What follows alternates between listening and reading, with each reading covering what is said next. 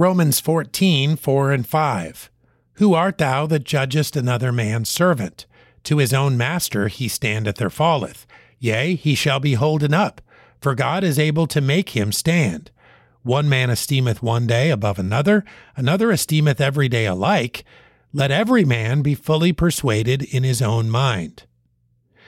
No two believers hold identical views on every matter of conscience.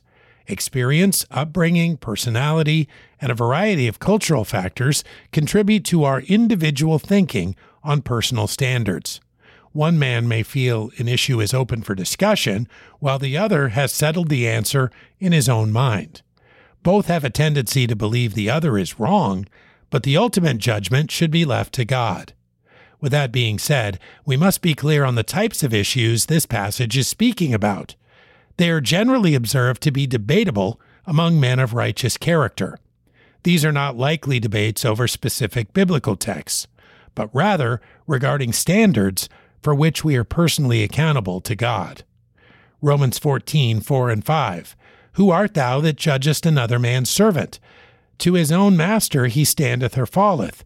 Yea, he shall be holden up, for God is able to make him stand. One man esteemeth one day above another, another esteemeth every day alike. Let every man be fully persuaded in his own mind.